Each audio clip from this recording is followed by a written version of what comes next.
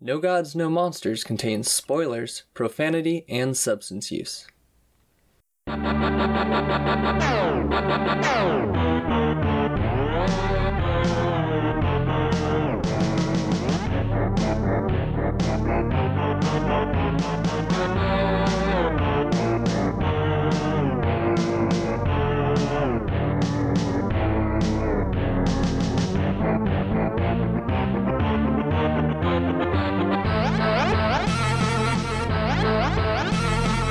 Did you guys have people walk out of the theater like 10 minutes in?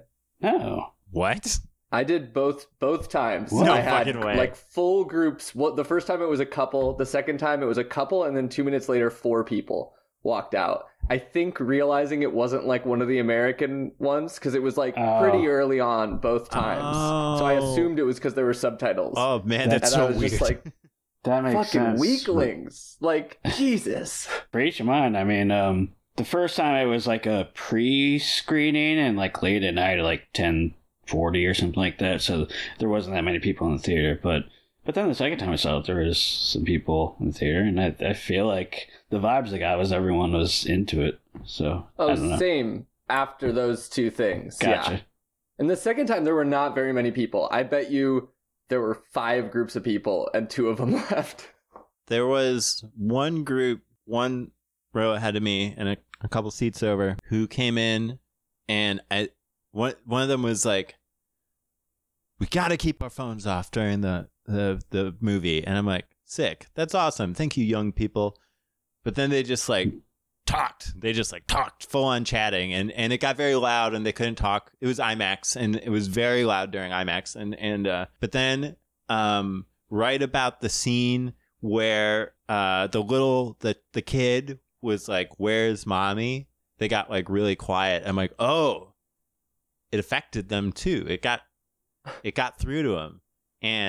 But then when the lights came out at the end of the movie, they were passed the fuck out. Like each of them were like taking up 2 chairs past the fuck out. And the guy I was with was like, should we wake them up? No. No. Yeah, the worst I had was there was someone next to me the first time I saw it who kept chuckling throughout the entire movie at like tons of things that were not supposed to be funny. Like it wasn't like a big guffaw or anything, but they would just go over like things like the baby being like, "Where's mommy?" I was gonna say I did all some these just completely like.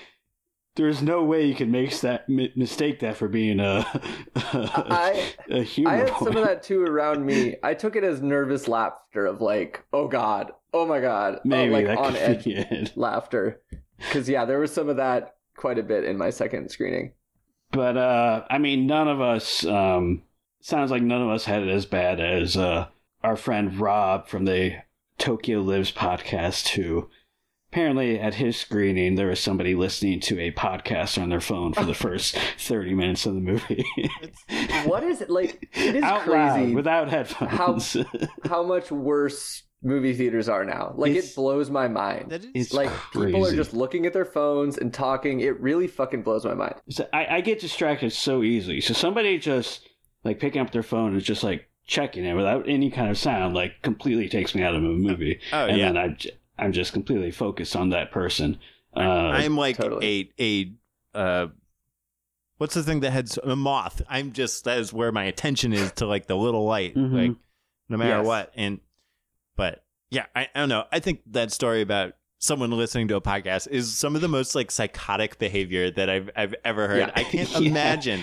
Like, what are you doing? How are you even? I mean, I guess you have to like have this brain where you're like, oh, they're not speaking English. Like there are not words at all. I could listen to other words. It's fine. I can't imagine someone doing that being able to conceive of other people enough to have the thought process that you just said. Like I can't, they have to be have some kind of way of moving through the world that I will never comprehend.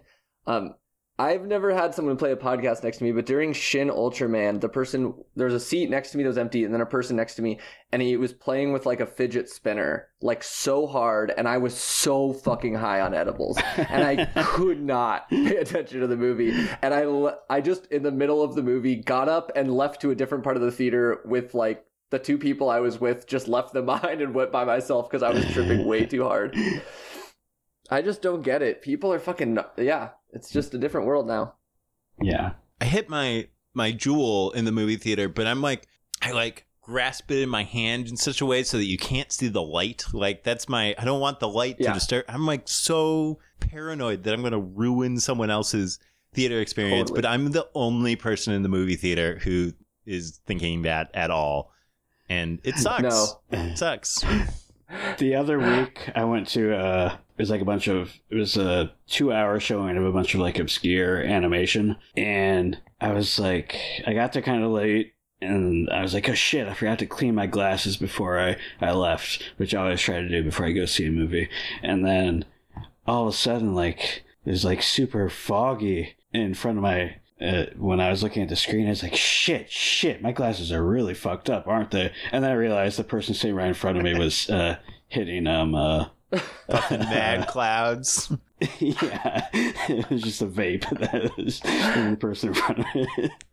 Yeah, no, I zero every one of my hits when I do that. I just don't want to do anything that like fucks with anyone's, because movie tickets are expensive. You know, it's like, yeah.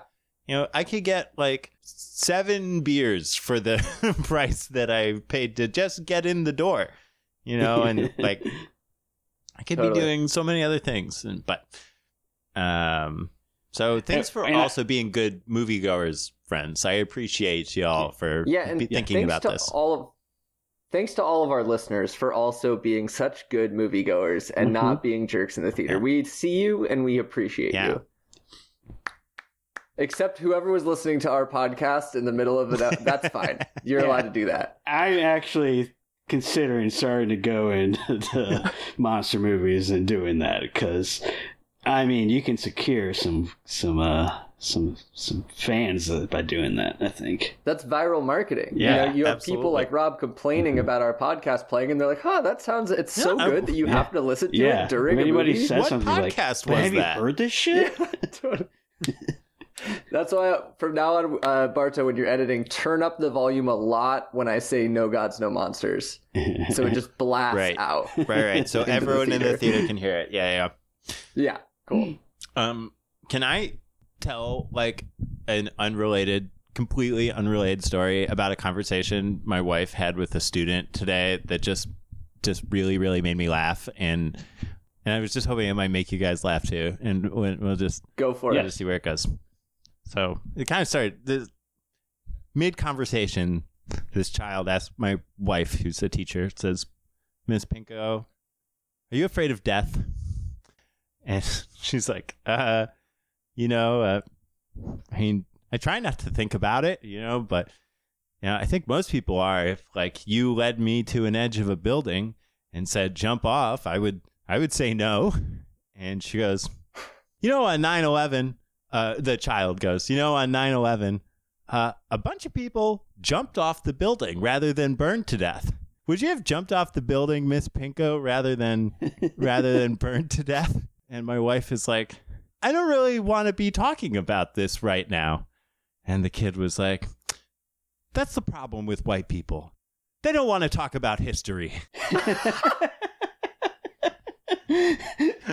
They're not wrong. They are not wrong. The craziest turn ever for history.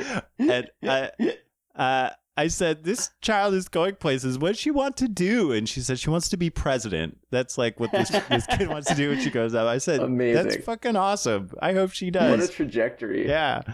But anyways, that really made me laugh. I'm assuming the kid isn't white. No. Okay. No. If Miss Pinko, if you were in a train in a giant monster's mouth, would you drop into the water or would you wait to be crushed? Welcome to No Gods, No Monsters. We're the anti-capitalist kaiju and monster movie podcast in a world where no one's coming to save us. I'm Rabbit. I'm Sweet Baby Charlie, a.k.a. the Salmon of Knowledge, a.k.a. your friend. And I'm Bardo. And today we are talking about the brand new movie, Godzilla -1. Y'all, this is our first time talking about a new Godzilla movie as it comes out. Pretty exciting. That's true. So we lied to you last episode. We do this all the time because we're really bad at thinking ahead, and said that we were going to be talking about American Werewolf in London this time, but we are not. We're talking about Godzilla -1, and we're not even talking about American Werewolf in London next time, because also Monarch Legacy of Monsters is out, and we're going to record an episode, we think, at the halfway point.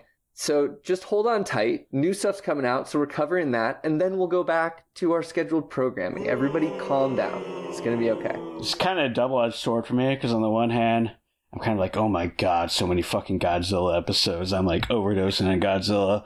But then on the other hand, I'm also like, for the American Werewolf episode, I have like 2 documentaries, 2 commentaries, and then I bought like 2 books that I want to read through to take notes on. So Jesus Christ. I'm like, I'm kind of thankful for these extra few weeks. Hell yeah. Also, new thing, we're on Patreon. You can get a bunch of extra content for as low as $1 a month at patreon.com/nogodspod. You should check it out. Lots of stuff there already. Yeah, I mean, just $1 gets you all the stuff. I mean, obviously, there's other tiers that we'd appreciate, but yeah, just $1 a month. We put a lot of work into this show.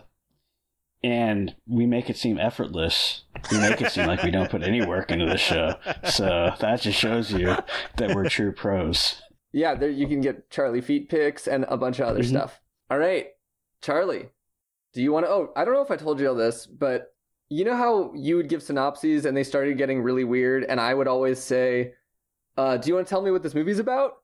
I've been listening to Horror Vanguard, and that's what happened to them. And literally it got to a bit where he never tells what the movie is. He does a different thing, and the guy always says, tell me what this movie is about. And then he does it, and it totally sounds like I stole that. Oh, so shit. I didn't, but now I have to stop. So Charlie, can you please explain the plot of this on your ass. Oh.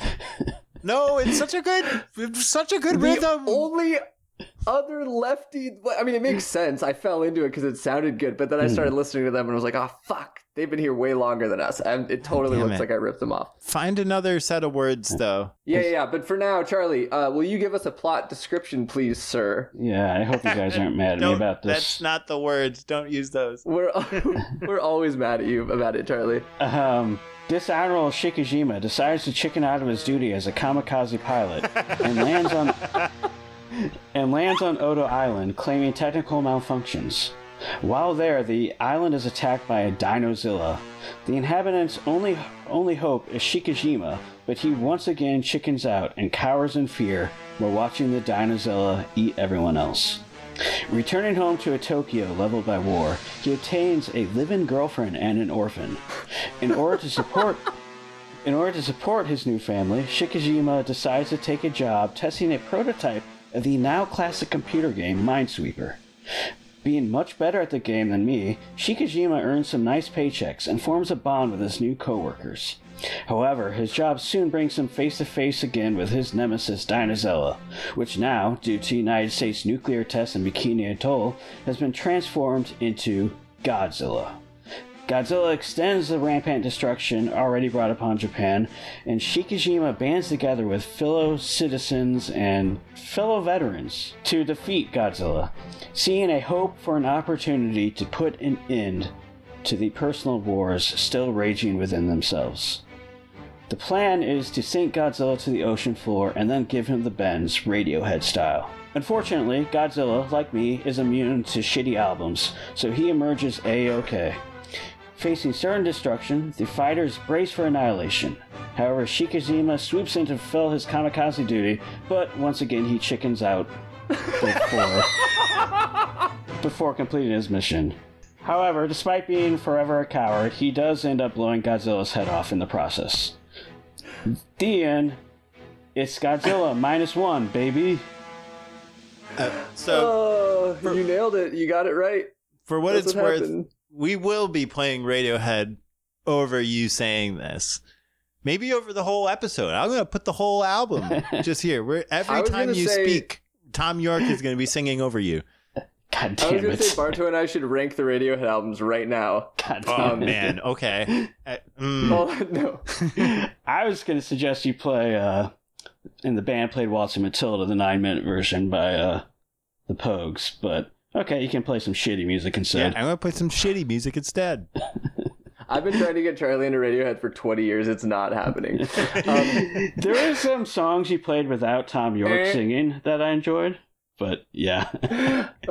Yeah, this fucking guy. My man, the angel voice. Any references and sources? Barto, you got any references, sources?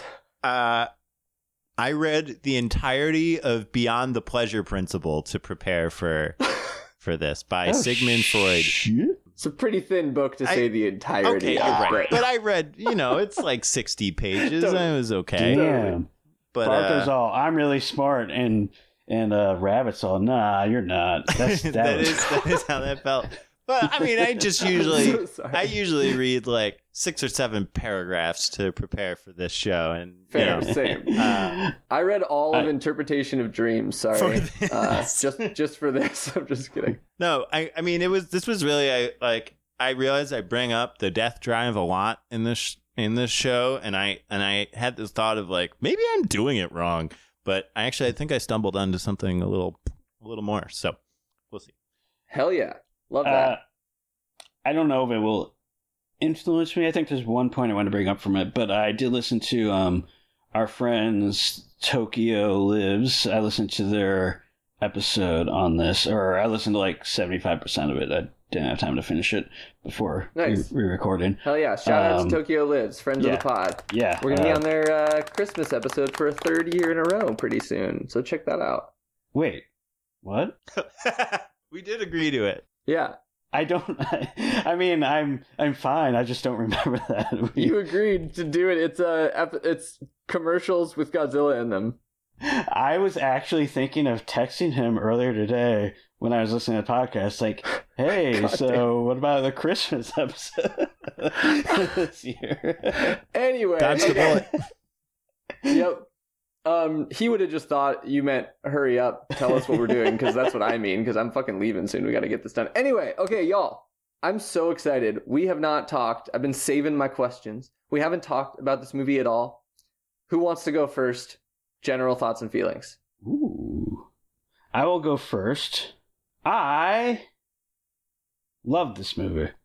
This movie was fantastic. I know I'm generally don't have an insightful of a mind as you guys, so maybe you guys will tell me it's like fascist propaganda.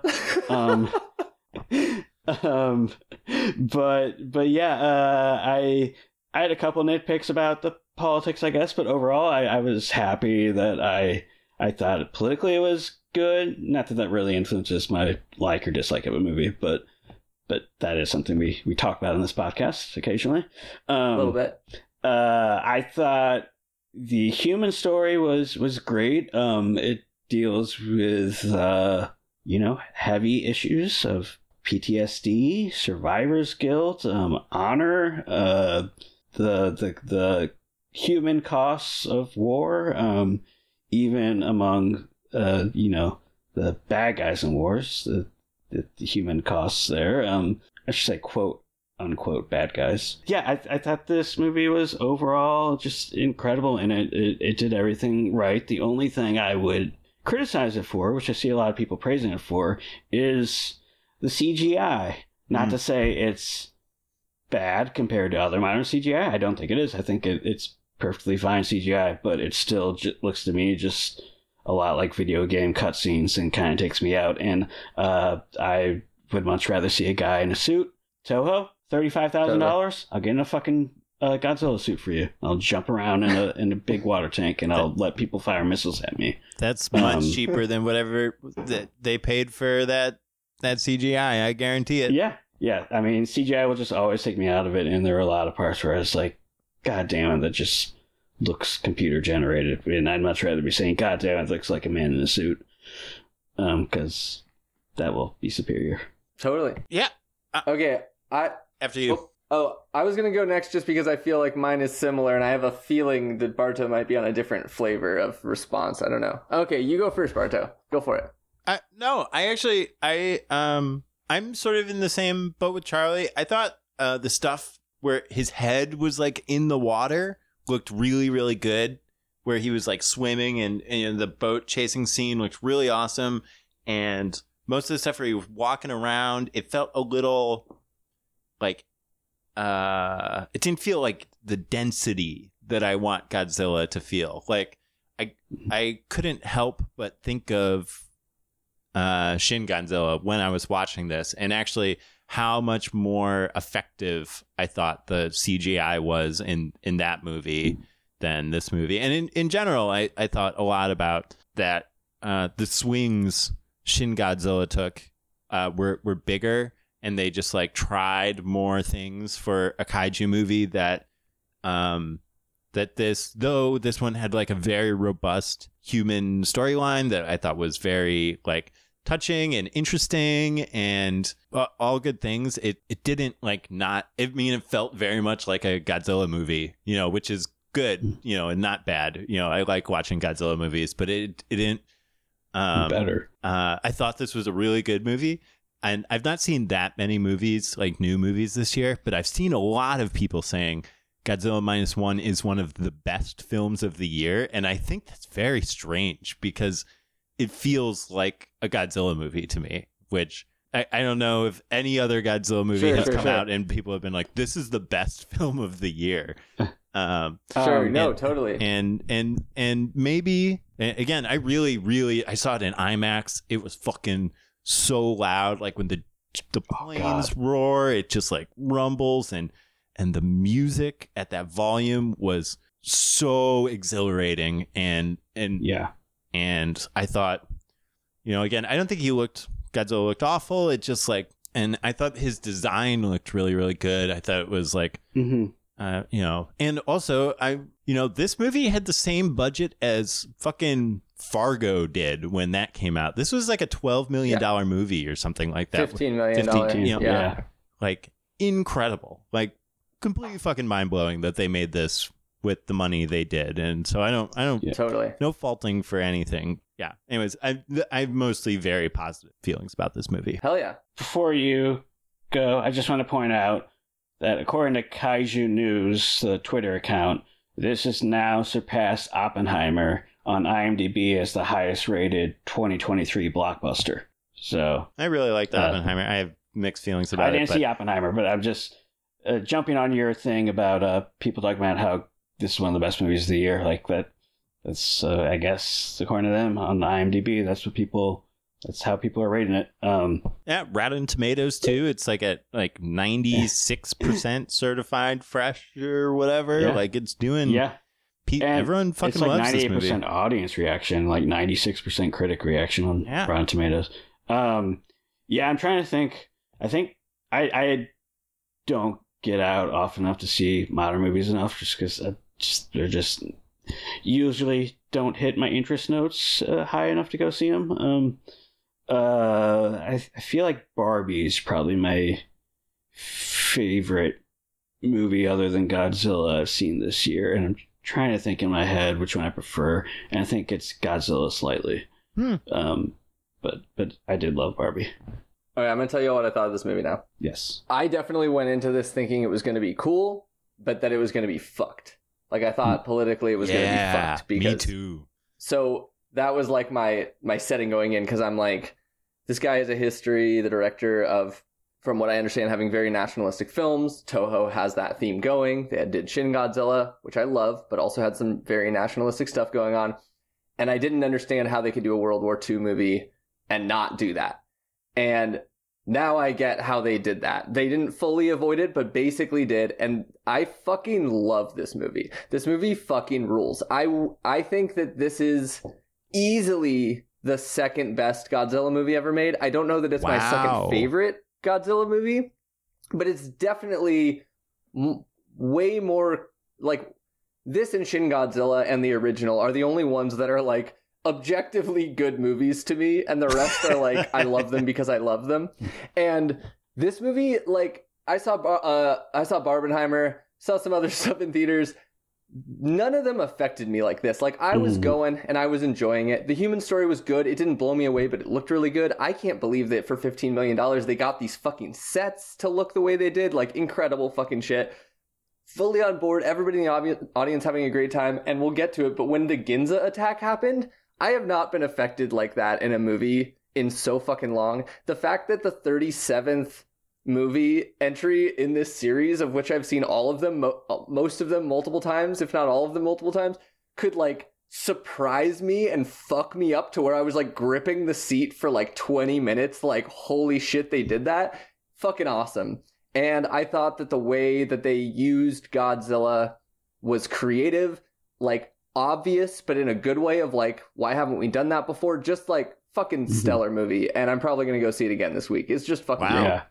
Yeah, I'm going to my mom's this week, and I might try to take her to go see it. And I convinced my brother to go see it, but based on if he can convince his wife to go see it. So I'm hoping. I convinced a couple people to go see it, and all of them were so fucking stoked. I texted Bracken, and 20 minutes later, he was at a movie theater and was just like, "Oh my god, guys, dude!" I convinced two of my friends to see it. One of which, I think the only Godzilla movie I've seen before was when I took him to see Hedorah a few weeks ago, which it was a dubbed Hedorah, which I didn't know going in, and basically people were laughing at the entire thing, so I don't think it was the best experience. But besides that, I think he's only seen it on like Mystery Science Theater Godzilla movies. And then, he said he really liked this, and then I was disappointed to see on his Letterboxd he only rated it 3.5. But then I checked again today, and he raised it to a 4. So... So that's pretty good. And then the other person that went with us also said he really loved it. So I was happy about that. I also went with a friend who had never seen a Japanese Godzilla movie before. And he was like, I guess I got to watch some more of these. I'm like, Hell yeah. Maybe there's like 2 other ones that kind of... Now you got me feeling like, maybe did I like miss something? Am I like underselling this somehow? Because I don't know. I mean, I love your enthusiasm. We'll talk about the themes. I feel like, I don't know, we watch these all the time. Like the American Godzilla, the new ones are not good. No. I love them, but they're not good. Most of them are so cheap and shitty, and I love them. But this was just like a legitimately well-crafted, not rushed. Like most Godzilla movies are pretty fucking rushed. Not rushed, solid movie where like the human story, like we know people's names. We give a shit about them. And like I was in a theater full of people who were like moved. Like the person I brought the second time cried. I was on the edge of tears. Like maybe it's just that I haven't seen enough Godzilla movies new in the theater. But I think that I didn't expect it to be so like moving. There are some criticisms I have. Some parts were predictable. Some parts were a little melodramatic, but also the country that is making the movie, talking about the topics they're talking, they can be melodramatic. If I made this movie, I couldn't be this melodramatic, but they can. I will say like Godzilla is a little sparse, and so when I rewatched it, I was like excited for this certain thing to happen, and then when it happened, I was kind of like, okay, and I'll wait for the rest of the movie. I wasn't as in it as I am with all movies, but I mean, I don't know. I think the way they used Godzilla was very smart and good, and I also love that the general conversation about this movie is about the themes. And I don't feel like that's a very common thing for a new Godzilla movie. Sure. Definitely not the American ones. No one's like, for sure. Why were Kong and Godzilla fighting? What was, were they titans of industry? Were they, Yeah, totally. Well, where do y'all want to start? There's some stuff to chew on. Go ahead. I just want to say, I don't know if I undersold it, but I'm pretty much in agreement with Rabbit on all that I think objectively, technically, even though I hate that way of looking at movies, is that these aren't actually good movies and this isn't actually a good movie. Sure. I don't actually prescribe to that, but knowing that's how people generally look at films, like I agree with you that this is objectively, through that lens, one of the best Godzilla movies. I think it's just an excellent crafted movie. And my criticism of CGI, I just really want to underline, if I saw a Hollywood movie that was made for $500 million, I would have that same criticism of their CGI. Oh yeah, everyone who listens knows you hate CGI. It's fair. Yeah, totally. And that's fair. I do want to say, like I said, this is very much a Godzilla movie, you know, like, and it's weird to me that like everyone's like, this is the best movie of the year. But I do think it's an exceptional one. Don't get me wrong. Like, sure. I think Sure. You know, I do think you're correct that it's like a very well crafted one. But I guess I wasn't like moved to tears, you know, or like I didn't like feel like I was on the precipice of that. I was like touched and I felt things, but I guess I didn't have quite the emotional resonance from it. But now I wish I had. I don't know if it's because we have a podcast or whatever, but I know going in, if I watch a movie that I'm going to cover, that I'm going to be like thinking about the podcast. And like when I had a Star Wars podcast and the new Star Wars came out, I could not think. I was so stressed out. And I personally was not emotionally moved at all the first time. And the second time I was, because I had like let go of whatever stress or thinking or like, what is this going to be? How am I going to talk about it? What does it mean? Is it going to be fucked up? Is it going to be fascist? Is it going to be whatever is like was gone? But I mean, I have a place I'd like to start if y'all are down. Please. I have two questions. One, first of all, Barto, how many times did you see this? Did you see this once or twice? Once. Because I know you had originally said you were going to see it on Tuesday, but I guess yeah. And then you said the director is known for nationalist themes in his movies. That's what I've heard. I don't know. I don't know specifics. All I've seen from this director is his Lupin adaptation, and that's the protagonists are all French characters, and they're against Nazis, so it just kind of completely avoids Japan. I've heard his stuff is really good, and like the Parasite duology is really good. I just know that when it first got announced that it'd be World War II and this director, people were like, this director has leaned into those themes before, but I couldn't tell you. Like, I'm hearing a thing of who knows how many games of telephone that is. Well, that's kind of what I wanted to start with, was I did not conceive of how they could do this movie without it being super fucking fascist, because it's World War II Japan. Like, and kamikaze pilot. The answer was, you don't see the government ever. You see, except for like officers, the government is a shadow that you hear about, and all we're seeing is the ripple effects of the government. I think we can talk at some point about how that might be dancing around an issue that maybe they should have brought up, but at least in their main, how they're portraying it, this shadow is a bad shadow, right? Like, yes. I thought that was awesome. I really liked that the main characters were seeing the horrible effects of a war that, like, it's like I want them to take some accountability for what Japan was doing, but I also think it worked really well that that's not the experience that these people would have had. They're just told to go to war. They're just seeing a war-torn area. They're just having their loved ones taken from them, you know? Sorry, when I said, like, the quote, unquote, I forgot exactly what I said, but what I meant is, like, the individual people involved in Japan who, you know, you can always say soldiers, you know, they have personal accountability whether or not to be part of a war or not, and there's something to that, but there is, I just don't think they're always completely condemnable. I guess this is a person who's, you know, told his entire life about honor and in your country, and he's, I don't know, it's so hard to talk about. Sorry. And our main character didn't kill anyone in the war, as far as we know. You know, like he opted out of it, which, you know, is cool. And they do the there's that, like what you said, Rabbit. There's that line where they say, like, this country doesn't value life, you know, as their, you know, or country or government, I forget. I didn't bring my notebook. Treats life cheaply. Yeah, that's it. And maybe we shouldn't come to this, but they mean for Japanese people, you know, like it's sort of like how and that's sort of like the trouble here in how they're treating World War II, is like, this is how World War II related to Japan and the people that live in Japan, rather than anyone else. That whole speech, I was just kind of like, I kind of want you to throw in, and they sent us to stupid, pointless wars. Like, they tell us to kill people we shouldn't be killing, like something like that. And it's like, oh, might come across as kind of cheesy, but I still want you to throw that in. Like,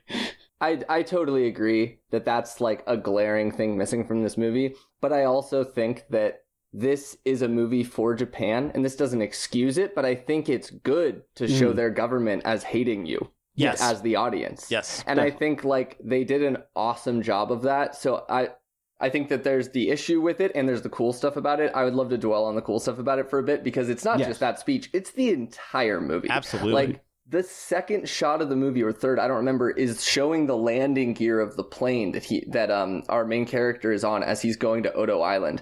And it's a close-up of the bomb underneath it, inches from the runway he's landing on as he's landing. Like, it's showing from the second we start this movie, they don't even care if you can land the plane. Like, as an audience member, I took that as, wow, if they treat their own people this bad, how bad are they treating the other people too? As like a pretty big criticism of the Japanese government, which I was not expecting and which was very fucking awesome. And isn't a big thing about kamikaze pilots just like it was cost cutting instead of like fully equipping their plane to be able for the survivability of the pilot? It was just kill yourself and get some destruction. I mean like you said, when this was announced, like when I watched the trailer for this movie, my first reaction was, oh no, I can't believe they're making this movie. Like what the fuck is this going to be?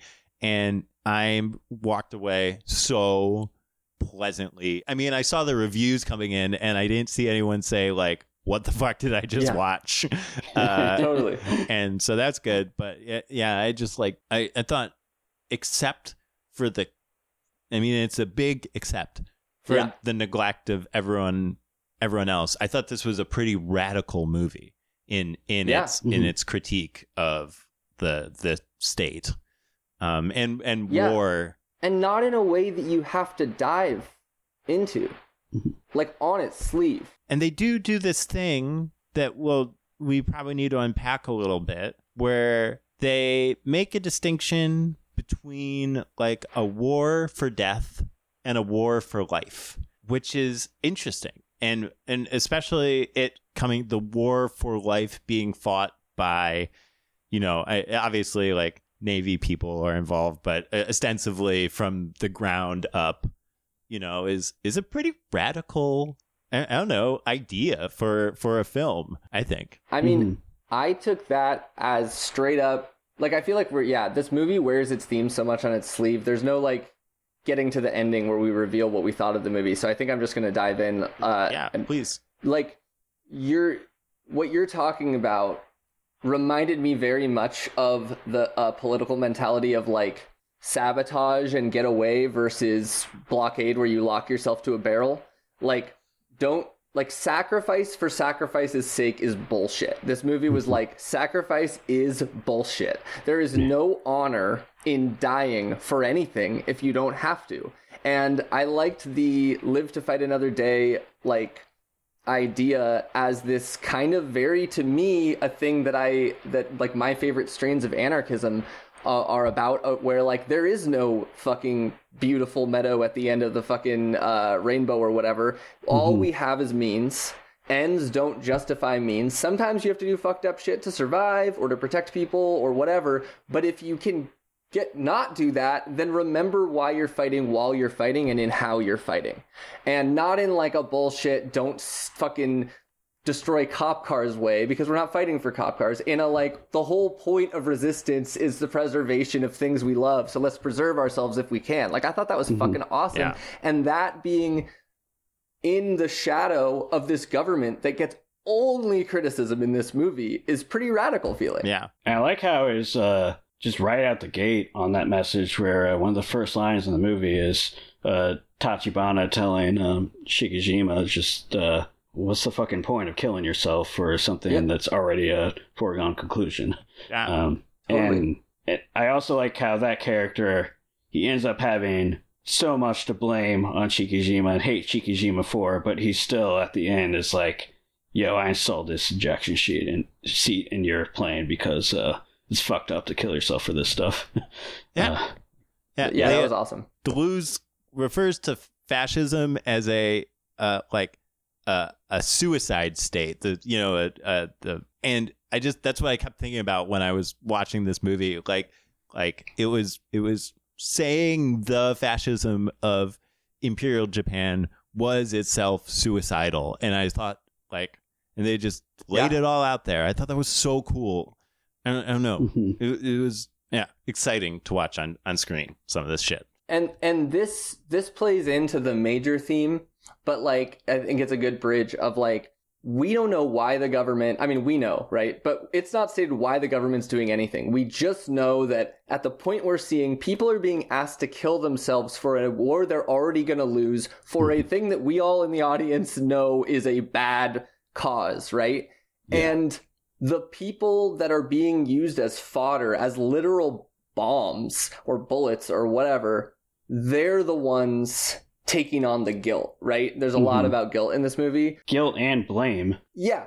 And no matter what he did, he would be tormented inside. His mom told him to stay alive, so he stays alive. If he didn't, he'd feel tormented in his last moments. He'd be dying for nothing, and he'd be disobeying what his mom begged him to do, and what he knows is right. If he did what he did, he feels like it's his fault they lost the war. It's his fault all these people died. No matter what, people are going to internalize this fucking guilt, the survivor's guilt, and just general blame for something that they don't even get to touch or see the entity that is giving them this blame.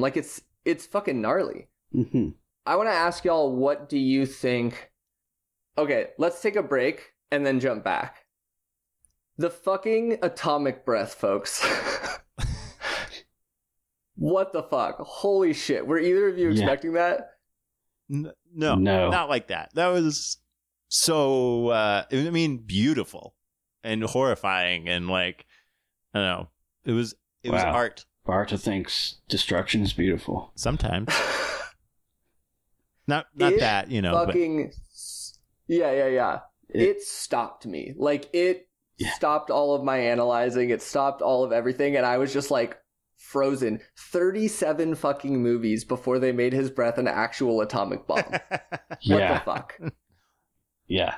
And it makes so much sense. Thank God a Japanese movie did it, first of all. Yeah. And it makes so much sense that they did it in the time period they did. But that was fucking savage, y'all. That Ginza attack scene is one of the craziest scenes I've ever seen in a movie theater. Again, in IMAX, highly recommend seeing this movie in fucking IMAX, because that was just physically rocked me. And Godzilla firing his thing off, and then the colors in the background as the mushroom cloud goes off, and it was just, I don't know, remarkable. Yeah, and it's I mean, maybe I need to rewatch Shin Godzilla, but it's it feels like one of the most destructive scenes. The whole, I just don't mean the death toll of it, which we're told is 30,000, I think. But yeah, just the whole impact of it. It just feels like, I don't think there's ever been a Godzilla scene up till that's felt that impactful in its whole destruction. Although once again, I saw it in IMAX, so maybe that contributed to that. Sure, but it'd be a 5-hour fucking round trip for me to go to an IMAX theater, but y'all are really making me feel like I should consider. The Shin Godzilla destruction scene before this, I thought was the most destructive, but this is a whole nother level where it doesn't need to spin around and shoot fancy lights out of its tail. It's just the actual atomic bomb effect. Mm-hmm. And the fucking suction, everything goes out and then everything sucks back in, was so intense. And it was a little over the top and silly. He's the only one who survives, except somehow his girlfriend don't understand. Because he's in an alley a foot in.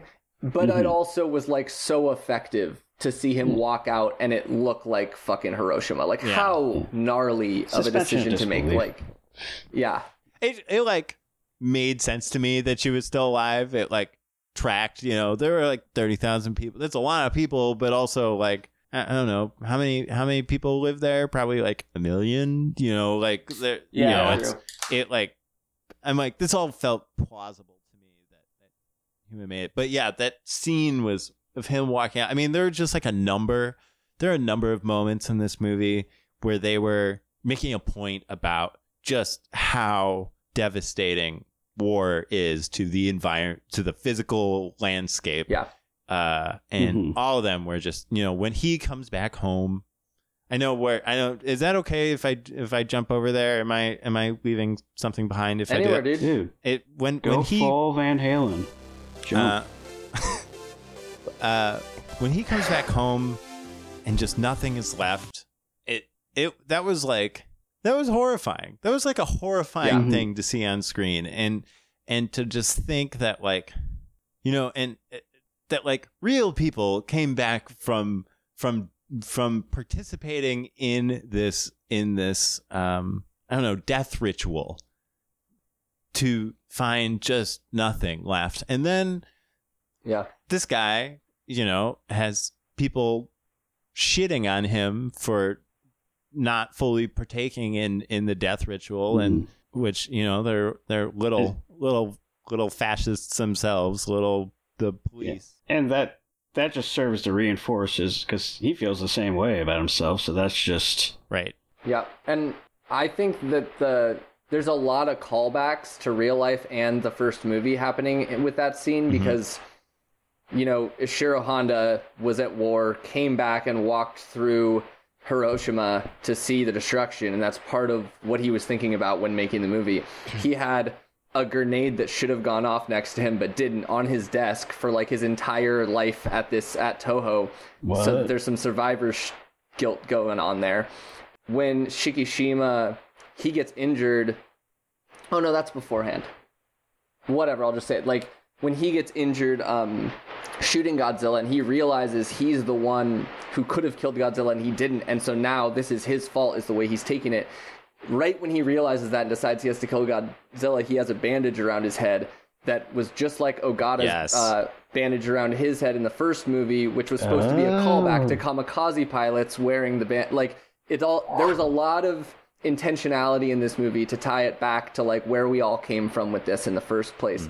And I think the like ground zero of that, for lack of a better term, is him literally just looking around and everything is destroyed. And that's what Godzilla was about from the beginning. It's so fucking intense. Yeah.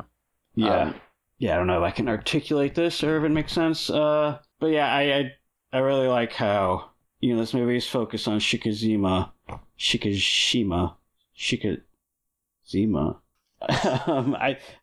I said it right somewhere in there, I think. Shikishima.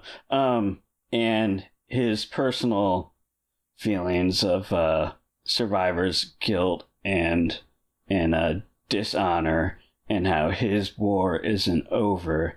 But then when you get to the them forming the plan to kill Godzilla, you see this whole group of veterans who are gathered together, and you realize that this isn't just his guilt, his war that's still going on. This is really for all these people. It's this is just a thing that they really all feel. So they all feel like a semblance of duty and fighting this new war that's presented to them, that they are left without anybody else to fight with them or for them. But this time they can choose to, right? Yes, they can choose to. But I just like how, the movie centered on this one character's guilt, survivor guilt, and struggle. But you realize as the movie goes on, you realize that applies to so many other people there. Right. One of the questions I had when I left the theater that I now have a strong answer for, it might be different than other people's answers or slightly different, is like, what is Godzilla in this movie? Obviously, in some ways, he's the atomic bomb because he does a literal atomic bomb. But like Godzilla in this movie, we don't see him attack government buildings. We don't see him attack the financial center. We don't see any of that. We see him attack the people that we see whose like war is still going on. Like Godzilla is the war that continues for the people after the war for the government is over. Like, they are done. They get to clean up and say, okay, we finished, and go on. But the people don't get to. Their war continues, and their war, their PTSD, their like lives being disconnected, the grief from their families dying is as bad as an atomic bomb. That's what this movie is saying. It's fucking an awesome way to use Godzilla, in my opinion. Yeah. Can we talk about Death Drive for a few minutes, as long as we're in this spot?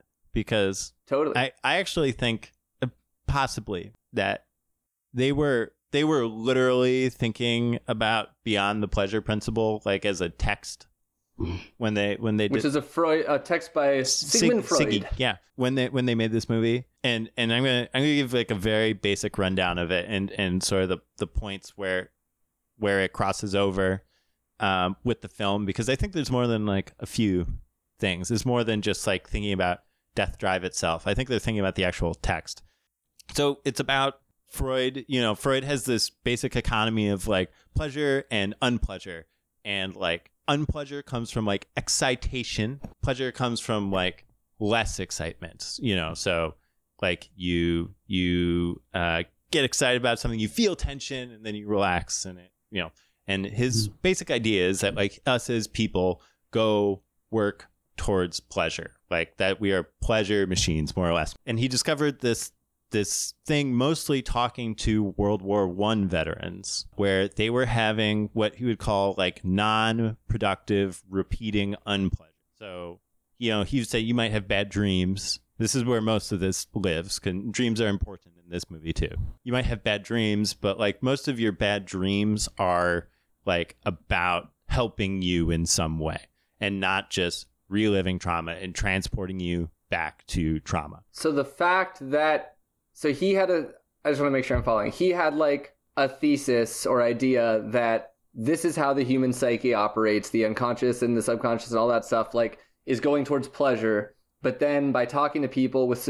severe PTSD, showing different patterns, that problematized or complicated this theory of us always going towards pleasure. Thank you. Perfect. So he describes this traumatic he calls it a traumatic neuroses, coming specifically from surprise, not like fear, but, like being unprepared for a fear, which is, of course, related to the attack on the beach.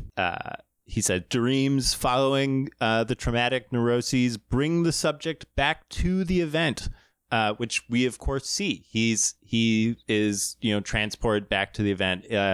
When he has that dream of being on the beach again with Godzilla. Right. And, dreams are supposed to be what he would call as wish fulfilling, but these dreams kind of like fuck that up, that they don't behave that way. He says, patients aren't much occupied by memories of the accident during the day itself, and are perhaps more interested in not thinking of it, which matches up pretty precisely with Koichi and how his like relationship is actually with Noriko. Is that her name? Noriko? Is Koichi the main guy? Yes. His last name is what I always go by. Okay. Yeah, Koichi is his first name. Yeah, and it is. I'm pretty sure it's Noriko. Yeah. His relationship with Noriko is completely unable to move forward because he never thinks about this while he's awake, really. He doesn't speak about it. It never, ever comes up. So there's a couple ways he sort of talks about this idea of the compulsion to repeat. His first example is like a small child playing this game he calls Fort and Da, which is a child throwing a ball away. Fort, it means gone, and then going and getting it, which is there. The kid play, and they make the suggestion that like the kid, he like feels bad when the ball is gone, but he feels good when he gets it back. And he makes the suggestion basically that the kid plays because he was a like passive. His mom left him all the time. His mom would go to work, but he was like very well behaved about that. And Freud suggests that he is not actually feeling okay about the fact that his mom leaves, but he is now taking like an active role in that feeling of something leaving him. Instead of he's a passive person when mom leaves, but now he's taking an active role. He's saying, basically he can't control his mom leaving and coming back, but he can control the ball leaving and coming back. Right, and he's just always playing this game. This, of course, to me, recalls Koichi in the cockpit of the plane, taking a passive role, and then later putting himself back into the plane, taking an active role, repeating the situation. Interesting. Freud suggests that the patients literally relive instead of remember the experience. Again, like Koichi waking from the dream and assuming that like he and everyone else is dead. He kind of calls it, like Freud calls it, like being the memory is like unstuck from time, essentially, and is like with you in this moment instead of in the past. Outside of the dreams and the compulsion to get back in the plane, I guess I've not really given like great evidence for this compulsion to repeat, but he also talks about this idea called neurotic transference phenomenon. And transference in psychoanalytic thought is basically like, is the patient treating, using the analyst or the therapist as like a figure from their past. So a good example is like a patient might not know that they were like defiant to their parents when they were a child, but they are defiant to the therapist, and the therapist takes on that role. In this case, transference is from Godzilla to Noriko, like his repeating of the compulsion to literally do nothing, which is how he is with his entire relationship with Noriko. He doesn't kick her out of the house when she just stays there. He doesn't become romantically involved with her. He doesn't like do anything. He is completely passive for their entire relationship, except going to work. I mean, he's like a good guy and he's a provider, but he doesn't like make any moves. He then basically describes this as the death drive. He makes some like really wild claim that how all nature is constantly longing to return to an earlier state, like a conservative compulsion to repeat. He eventually kind of like retracts that claim that that's everything, but he does suggest that there's two drives. There's death drive and like a drive for life. It's before computers. We know about some more drives now. Yeah, totally. Yes, Eros and Thanatos. Don't forget, kids, Thanos, your favorite Marvel villain, probably named after Thanatos, the death drive, which is probably not true. Thanatos is probably named after something else that's more like Thanos, but anyway, continue. And don't forget, kids, Thanos, part of the Marvel Universe, for babies. Don't watch it. True. He also goes on this whole long aside about like immortality in unicellular organisms, if the conditions are correct. And I couldn't help but think about Godzilla's seeming immortality, even if he had like subjected, even Godzilla is like subjected to this compulsion to repeat, which like becomes essential for their plan. Even, he goes to shore and they're like, well, he's definitely coming back here. Godzilla is too like stuck in this sort of like cycle. But yeah, then we have these two drives, and which really ties into how we think about war in this movie completely. There is a war for death, and then there's a war for life. Is how they sort of break this up. And can I just complicate just the word Please. The word war for life. I don't think they say that, but I do think that they want to do a struggle with life in mind rather than a war for death. Yeah, you're right. A struggle for life. I mean, it's, but Sure. Again, it's like it's a drive. It's in the end of it. Again, he does the same thing that he is supposed to do at the beginning of the movie. He's supposed to like crash his plane into something, but with the overcoming his drive for death. Hell yeah. And getting out of the fucking cockpit. And you could kind of see the entire war, especially like we said, because nothing is stated as a reason for this war in the movie. Right. And as far as you can tell from the logic of the movie, people are going to war because you're supposed to, is a very death drive way of seeing war. Yes. Yeah. For sure. And then my last little point, I started thinking about like Godzilla as like a creature of pure death drive in the sense that like there's no like Eros, the love and life, and Godzilla doesn't like have anyone to love or anything else, and he's this creature longing for death who cannot die, and that felt kind of tragic to me. I just want to also add that death drive of the government and throwing people out, that they even were doing that after they knew that they had lost, and they still extended it on and on. Suicidal state. Yeah. Absolutely. Yep. I loved all that, Barto. Two things it brought me to. One, you talked about Freud even going off into single-celled organisms, with like basically being immortal. Yes.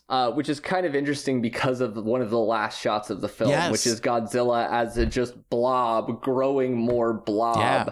Even though he is kind of a death drive, it shows the intricate dance between death and life, right? I mean, yes, he's again. That's why he's tragic, because he can't die, and he needs to. I agree. I have one other thing that what you said brought up, but I want to talk about that last shot for a second first. I loved that this movie did such a good job with its themes, like overdid it, where everybody knows what this movie is about. To the point where when I see that scene of him still being alive, I think not just, oh, that's a cheap grab so that we'll think there's a sequel, but also, holy shit, it's not that easy to get rid of the war after the war. The war that everyone's going through doesn't die as easily as flying a plane into its mouth. And even though our main character says, what's her name? Noriko, I think. Noriko. Even though the last lines of the movie is Noriko saying, "Is your war over?" and him saying yes, and it's very touching. Then we see that the manifestation like of Godzilla that is that war is not gone. Yes. Yeah, he couldn't. Fucking awesome. Yeah, I mean, they couldn't have killed him. Like none of the rest of the themes would have made sense if he had died. Yeah, exactly, because it's not so easy. You can't kill PTSD. You can't kill your whole family being dead. You can't kill survivor's guilt or any of that. My War by Black Flag. It's another good song you could play. I don't really know how to say this. As someone who reads a lot of personal accounts of PTSD and survivor's guilt, I feel like this movie was really well made in that accounts, I guess. And a lot of it rings really true. I also, I don't know if like's the right word, but the way he finally seems to be coming, he finally opens up to Noriko with his PTSD, and he seems to finally be coming to terms with it and maybe accepting that he can let something else into his life, even if his war isn't completely over. As soon as he starts realizing that is when Godzilla attacks and kills her. Good point. Kind of putting it into that. But those are just a couple things I appreciated. And let's not forget that Godzilla roars his ass off and blows up Ginza. And then what does Shikishima do? Fucking roars his ass off. Screaming, roaring. We've never had a protagonist do a Godzilla roar after a Godzilla roar, which just hammers home that Godzilla is the war inside of his head, right? Like, fucking perfect. So well done. In the same way, like his, he landed on the plane in the very first scene. Like, he chose life in that moment rather than killing himself for war, and he opened up to his platonic roommate, and chose life, and again got death came swooping in, because like it's not all done up in his noggin. There's like much in there. The other thing that you brought up was the death drive being partially responsible for the way he acted with his found family, and I like that reading of it, but I also think there might be other readings of it. Sure. Like the way that I read him not accepting his wife or his daughter is that quite a few things, but like one, he thinks he's still at war because he is. And when you're at war, you don't get fucking married, right? You wait till you're back from war. So even though the war is not happening, it's happening, right? But also, I feel like he felt such shame and guilt that he didn't want to do anything to make himself look good. Like he couldn't be like, oh yeah, I took care of these people. He's not being modest. He's telling himself, you suck. You're a horrible person. You can't take credit for saving these two people or helping these two people. He just feels like he doesn't deserve it as well. Like, definitely. Same. Yeah. Probably the same part of his brain. Yes. But I also think another layer is that he doesn't want to lose them. And he thinks if he doesn't build a strong connection, if they're not married, if he doesn't have a kid calling him daddy, then if he loses them, like he lost his family and everything else, it won't hurt as bad. But what we see is the opposite, right? He loses Noriko, and instead he feels this shame and guilt for not having married her yet, and other people reinforce that, and it's like this oh, I don't want to build attachments, but you're actually just focusing on the bullshit labels as the attachment when the attachment's there, right? That was like so crazy when his bud was like, should have married her. Like, what an insane mean thing to say to your friend. I know he didn't mean it in a mean way, but oh my god. I say that to all my friends after they like break up or anything bad happens to them in a relationship.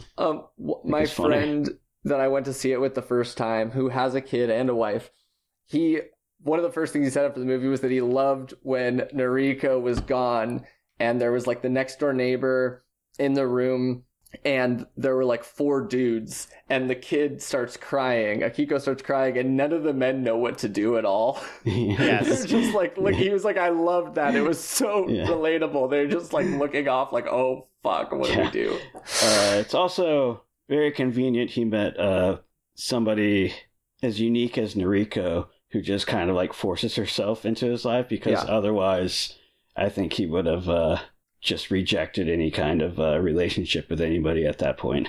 But you stumbled on the one person who's just like, nope, I'm gonna stay here. Yes, and Noriko's fucking awesome, and also Akiko is like the cutest child in the world. God, such a cute kid. My favorite part was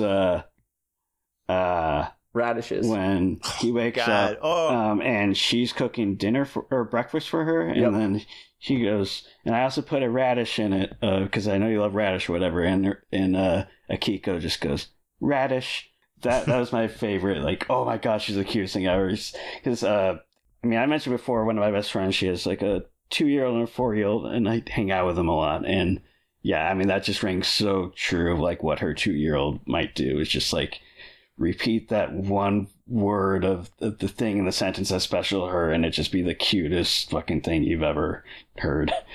But yeah, cutest, one of the cutest kids ever, and a really good actor too. Yeah, IMO. did great. Yeah. Although I do think it's, oh man, this is supposed to be my cold open. I forgot to write it down. I think it's fucked up to lie to your kids. Those drawings sucked. All right, Maddox. Right, I do. Yeah. Since we brought up the neighbor who we haven't brought up before, there's one point I thought they did really well in the movie, which was, it's like this feedback loop of criticism of people for taking on the morals of the government and the government in this like spiral where like Shakishima, is that how you say it? I'm keep losing it. Shikishima is okay. We are seeing him, that his pain and all the other characters' pain is resulting from orders from a government that is not present and not seen, and that is sacrificing their lives for its cause.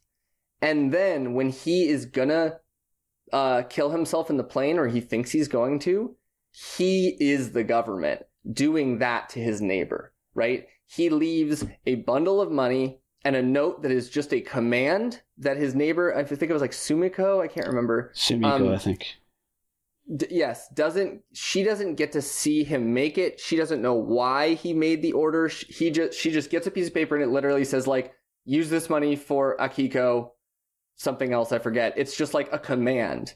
And he's basically playing out the same role of this government that we're criticizing. And then we see that actually that was the wrong call. And when she sees him again, she's pushing him and hitting him, and he knows why. Like, he knows he did something wrong.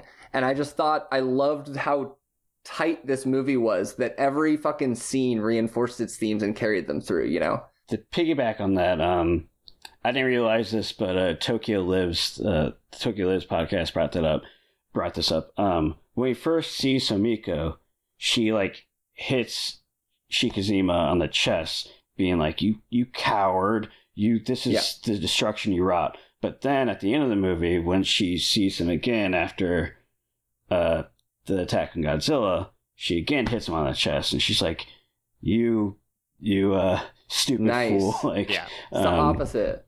Yeah, that I thought that was a good notice by Tokyo Lives. Good job, Tokyo Lives.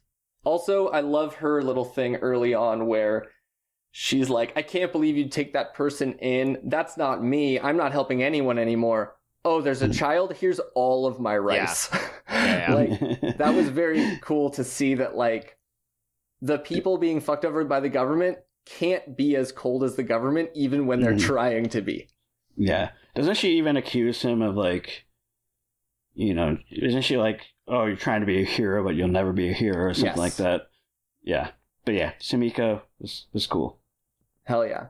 I was reminded of A Paradise Built in Hell by Rebecca Solnit. I don't know, Solnit. I'm not exactly sure how you pronounce her name, but doesn't sound like much of a paradise.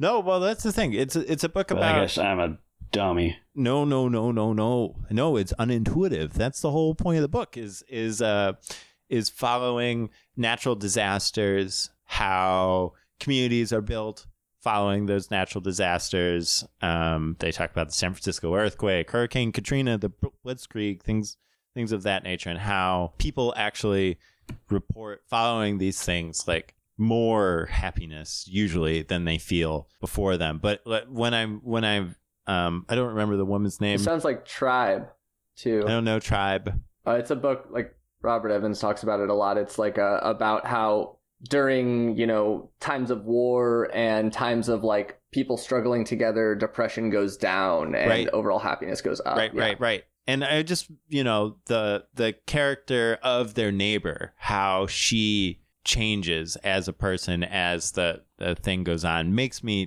think about that. Like, we meet her and she's so cynical for like 2 minutes, and then she's like, "Oh wait, there's like a life to help right here, and I have like means to do that," and that makes her feel better and be a better person, and we see that through the flick, and it's cool. I'm glad they had her in there. And I don't know if this plays directly into the drives thing you were talking about, but we're seeing our main character returning home and everyone's dead.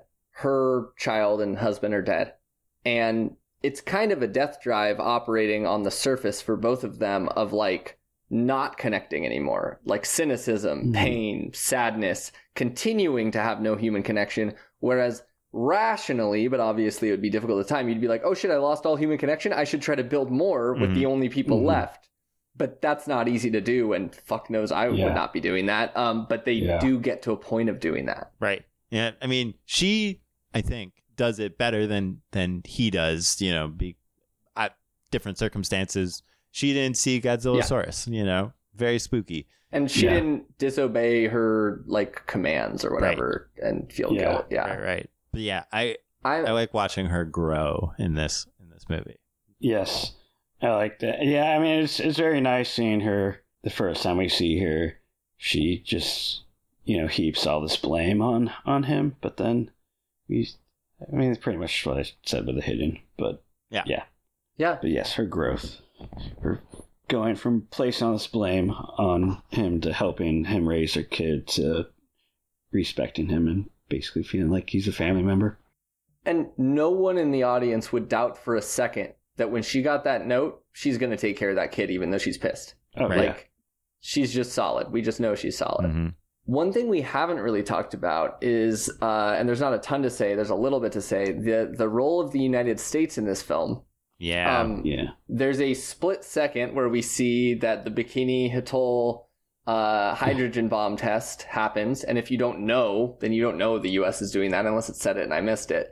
And I thought it was just interesting English. That the okay, nice. Yeah, the movie.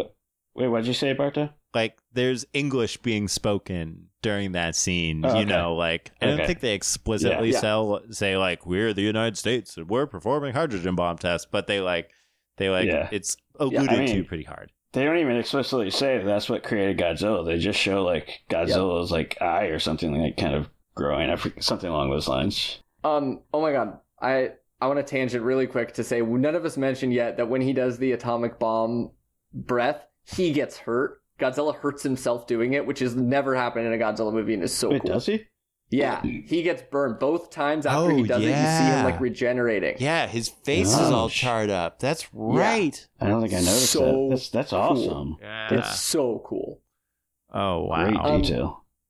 But yeah, okay, so we see the Bikini Atoll test, which is, the big inspiration for the first movie and the way it starts with the Lucky Dragon incident. But the U.S. isn't really in the film other than that, except for what I would call a signifier without a signified. So like in language, or linguistics, whatever, a signifier is like the word cup, and the signified is the actual cup.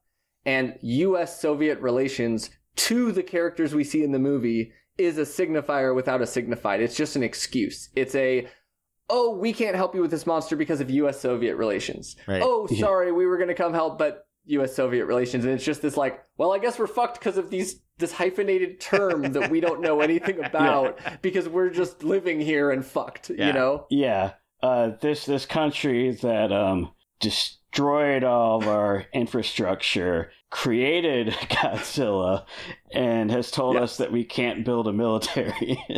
It's now telling us that this is our problem we got to deal with. Yeah, I hope you got a lot of tugboats. And I love that in the context of a movie where they don't point blame on the motivations of why the US and Japan are at war is a little less satisfying, is a little more of like I love that, but I have to look the other way at that y'all were on the team with fucking Hitler and doing like atrocities for hundreds of years leading up to this. But but it's good that they made it very small. It is a little ridiculous to imagine that in fucking 1940, what is it? That was 1947, right? Like at that point when like America couldn't move some ships around to it was not like the 60s yet, but it's also like their excuse, their reasoning was because they don't want to alarm the Soviets and like, well, couldn't you show them like video of this 5-story tall lizard that shoots nukes out of its mouth? like this is why ships are being moved right now. But that's the beauty, right, of all of the governmental relations in this movie is you don't get to say the obvious thing back. You don't get to respond. Yeah. It's completely opaque. Everything going on back there is just like it's like elsewhere, and you just like there's no light shining through it at all. There's just I think you said there's just like reverberations coming off of it that affect everybody. Oh, and just the complete carrying of the government structures like the U.S. Why the fuck do we care about Japanese citizens? And then Soviet, like, well, these are our enemies, allies. Who gives a shit? And then Japan government we just told these people to go kill themselves because just save a few bucks or us, like, whatever. We'll just build that up again. It's already destroyed. Yeah, I don't know. And that's one of the hard things about my criticism of the movie not bringing up why Japan was at war. I think that is a problem with the movie, but I also think that if you solve that problem, you would undermine some of the awesomeness about the movie, right? You would undermine that opacity. You would undermine, like, if the citizens knew why they are at war, which they did, it would have less weight in the, like, drasticness of how intense these effects are for, like, reasons unknown. But at the same time, it does feel a little bit like a scapegoat of, like, Japan doing its Japan thing of being like, look at Japanese people, just like we used to say, look at the Japanese government. We're just kind of going along with things. We don't really know what's happening. It feels a little bit like they're playing that game too. Yeah. Yeah. I don't know. That whole speech where, he's talking about how the government doesn't care about them. I mentioned before how, like, I hoped he would say something about how they also sent him out to war. But, like, at the same time I was hoping that, I was also like, man, I don't know if there's a way that can fit that line in without it feeling like they're just, like, very obvious, kind of just, like, hammering things and just throwing things. Just making just things way too blunt, I guess. It's like, I want that, but I'm also like, I feel like there would also be some kind of a detraction of, I don't know if they could really pull that off. Morally, I want it, I guess. Barto, what were you going to say? Oh, I was just going to say that they're sort of treating Japan like a leaf in the current, and yes. There's no agency at all. Which, in a movie criticizing the Japanese government is weird and complicated, because we've talked about for so long how the narrative that Japan pushed after World War II is that the government was weak and going along like a leaf, because then they're not as culpable for their crimes, of their horrible atrocities. But it's in a movie about their atrocities, but only their atrocities on the Japanese people. It's layered and complicated. Right.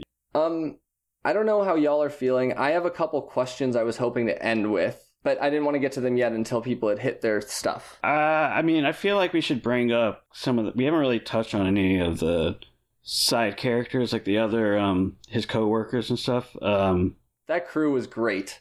Mm-hmm. Yeah, I loved the crew. Super charming. It felt so real. Some of the most I've ever felt for characters in a Godzilla movie. All the characters in general in this, but yeah, the crew members are part of that. Like, I really was rooting for them and liking them on an individual basis. I think, what was the scientist's name? Like, Noko or Noda? Yeah, I loved his character.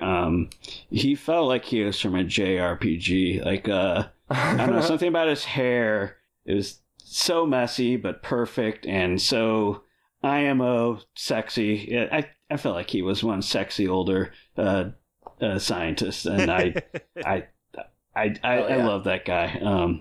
He's great. He was an absolute sex machine, and he was so lovable and charismatic, and I don't know, just the way he.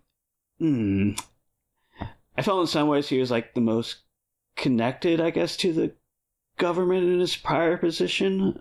Yes. I don't know. But he was also like one of the warmest characters who realized the specific faults of the government himself, and was really passionate about not being the Japanese government and conducting this mission.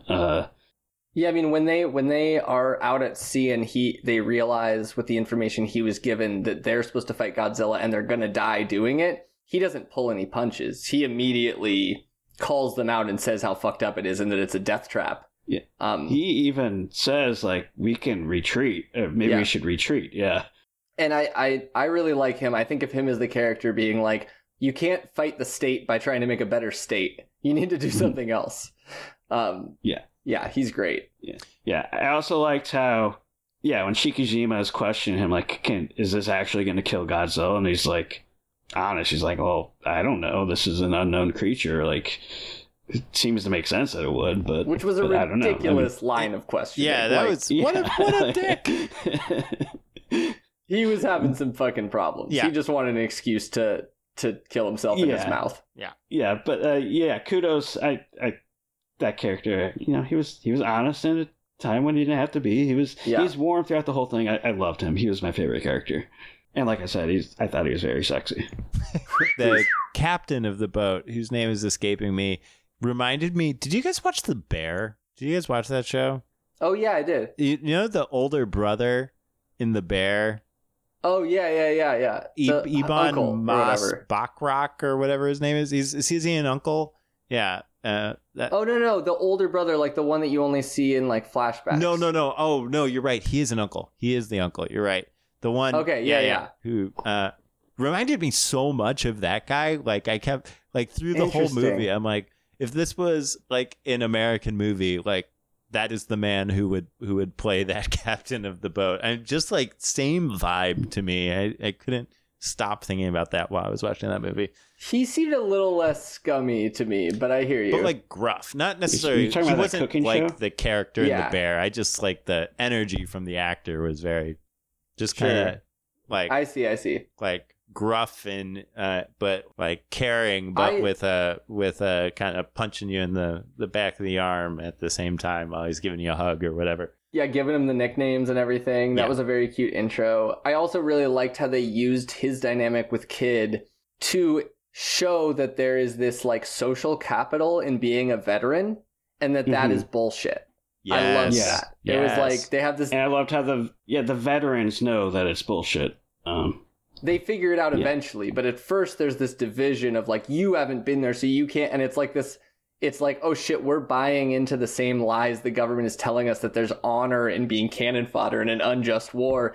And we're learning through the younger generation, that we were wrong. I felt like the veterans knew kind of like right off the start that they'd been bullshit being in the war. But they also still used it as social capital. Like they gave the kids shit all the time for not having been there. Oh, you wouldn't know. You haven't been there. You'll know if you ever go to like all this stuff. And then they don't let him come on the journey because he is not a veteran. And then realize, oh shit, he's still an asset. Even though he's not a veteran. They do the thing where like, you know, he says something like, I hope I get to go to war someday or something like that. And they're like, he says, I if only the war lasted longer. Right. Yeah. And Shikijima like grabbed him and was like, you better not mean that. Yeah. And I agree that they use it as social capital, but they also, you know, and this is like how many veterans sort of like, this is how veterans are. Yeah. Like, I'm good for having done this. And actually like, it's bad that I did this. Is the holding the you know, it's the holding the contradiction at the same time. They're both things. Yes. One point I meant to bring up earlier is just I mentioned that Godzilla isn't destroying the financial centers. He's not destroying, you know, the government buildings like normal, the Daiei building or whatever, because he represents like the war that continues for the people. And that was really accentuated when he destroyed that theater. I forget what it was called. And they said like, oh, he's destroying the theater that the people love. Oh, yeah. And it was very like trying to accentuate that point of like, this is coming for us. It's not coming for the government. It's not coming for the seats of power. It's coming for us. What a strange scene. That whole like section of them standing on the roof watching Godzilla take down the buildings right next to them is so weird to... That felt like a callback to the first movie where the guys are on a radio tower and they're talking about it getting closer and closer, and then I think they get hit too. Yeah, I think you must be right. There were some cool callbacks, like when just to the first movie. I mean, obviously the train sequence, which I thought it was awesome that instead of Godzilla eating a miniature train and that's it, you get to see the inside. Like, it was a little cheesy, but it was really fun. Yeah. I was just going to say another callback is when he was flying to an island in the first second of the movie, I whispered in theater, I was like, it's Odo Island. And then it was Odo Island, and I was so excited. I was like, I knew it. Yeah, I really like that. I was questioning myself, like, is Odo Island just like a really popular island? And then, it's created for Godzilla movies. So, no. Yeah. Who were you with where you could be like, it's Odo Island, when they would know what you were talking about? No one would know. I was with my friend Tom. I literally said it out loud to myself, sitting next to Tom, who was seen the original but wouldn't remember that it was Odo Island. I just was so giddy. I was like, it's Odo Island. He's trying to impress all the sexy Godzilla fans there. Another, I feel like it was an intentional kind of like fake callback, was when he's revealing, Noda is revealing his plan, and he has that, he unveils the fish tank, and like, because immediately I was like, oh shit, are they going to do the oxygen destroyer again? But I feel like that was like an intentional kind of like fake out callback to good that. Good call, dude. Yeah, fascinating. Very good call. I felt like they were doing callbacks a little bit with, and maybe this is a stretch, but it felt like Godzilla Raids Again with the planes. And when he took the picture of Noriko and put it on his cockpit, it reminded me of the big reveal at the end, near the end of Godzilla Raids Again, where like the comedic relief character leaves his wallet behind and the main actress opens it up and there's a picture of her in there, and then the next shots they're in the planes. I don't know if that was meant to be, but I very much felt like it was a Godzilla Raids Again callback. You know what? You can claim it is, and nobody's gonna test you on that because nobody fucking knows. Yeah. Nobody remembers that. Nobody remembers that movie for that, and then I was like, "Why? It's Godzilla Raids Again." It's so wild that you remembered that. That is just wacky to me. I did see a post on Twitter today saying that the movie had more nods to Godzilla Raids Again than to the original, but I didn't like read the whole thread, so whoa. I was like, okay, I'm confirmed. This is right. Yeah, wouldn't know. Watch that once. I don't think I'm coming back to it. I mean, Angerous fucking rules, but yeah, it's definitely a lower tier Zilla movie. It's a low T Godzilla movie. We haven't really talked about the plan at all to kill Godzilla, which I don't know if there's something else you wanted to get into. Yeah, I mean, I thought it was super interesting. Just watching it, and like I said before, I thought they were going to do the Oxygen Destroyer again. It was cool to have another bubbly plan. You know, that's what that is. Yeah. That reminded me of the Oxygen Destroyer in that way. Yeah, and just watching it, I was like, this seems actually like a realistic plan and totally. I don't know science, but it seems like scientifically it makes sense. And then the Tokyo Lives podcast pretty much said the same thing. They seem to know science more, so it seems like I'm correct that it does seem like a plan that actually makes sense. It could potentially work. Yeah, I was just it was very surprising to see a plan in a Godzilla movie outside of just shooting and bombing, where it's like, oh, that actually seems like that makes sense. It's not just some kind of mumbo jumbo that they usually go for, and that was interesting and pretty neat. Even though it's based on a stupid album by Radiohead. I gotta say, the ending of the movie is my biggest complaint with the movie. I liked that the plan was based in technology and stuff that they could do back then. I didn't like that, we all knew it couldn't work because he had to be tested as a kamikaze pilot. So we knew it wasn't going to work the whole time. I wasn't in it. And then B, the foreshadowing that there was an ejector seat was so fucking obvious. Yes. That like, I was just like, it's really the reason that it's not a 5-star for me, that it's a 4.5. Cause it was like, this is the big reveal. First you say, oh, they didn't give us ejector seats. Then you have a moment where he goes, and one more thing. It was just like, they didn't trust the audience. And it frustrated me. Yeah. That, the CGI and the lack of acknowledgement of Japan's crimes of the war were the things that detracted the most from this movie. But yes, I agree that the ejection was very obvious, and the fact that the plan wouldn't work was obvious. I just thought it was neat that it actually, for once, it seems like it was a plausible plan.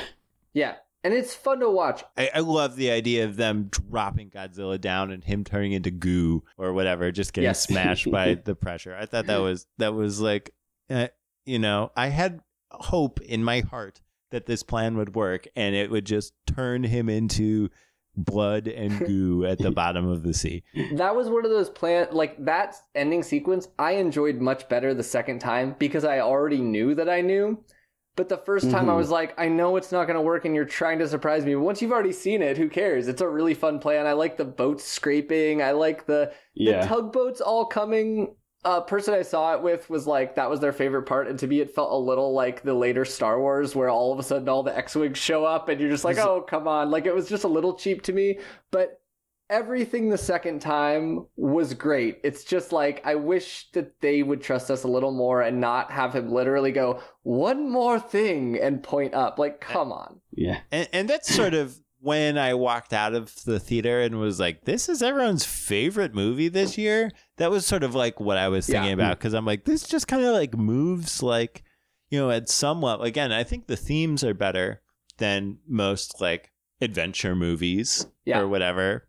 But I was like, oh yeah, this is like the amount like a normal movie trusts its audience to figure out what's going on. Yes, fully agree. Kind of connected to the final plan. I liked how they had that thing of the deep sea fish rising up to the surface. And I did not realize this while watching it. And once again, shout out to Tokyo Lives and Rob specifically. So when those fish were coming up, I first of all, I thought that was a really cool detail that we see that in the very beginning, and then we see the scope of how much has changed when he's transformed into Godzilla, and how huge of a thing around the boat that is of all the fish coming up. But I thought that they were just fucked up fish from little fucking freak fish from being so deep down. I didn't realize that they were like fucked up because they were deformed from the pressure change of what they're trying to do to Godzilla. And Rob in Tokyo Lives talks about deep sea, how he's done deep sea fishing. And yeah, they talk about how if you reel the fish up too fast, it'll like basically explode out of its body and get deformed because of the pressure change. So yeah, that was kind of, that was my favorite part of listening to Tokyo Lives podcast, is realizing that they weren't just freak fish from being underwater. They were actually just, they kind of like exploded, and that kind of like, it's like foreshadowing. And that I love how that's hammers home the plan to kill Godzilla. That's very what they do to Godzilla. But yeah, very really cool. dug that.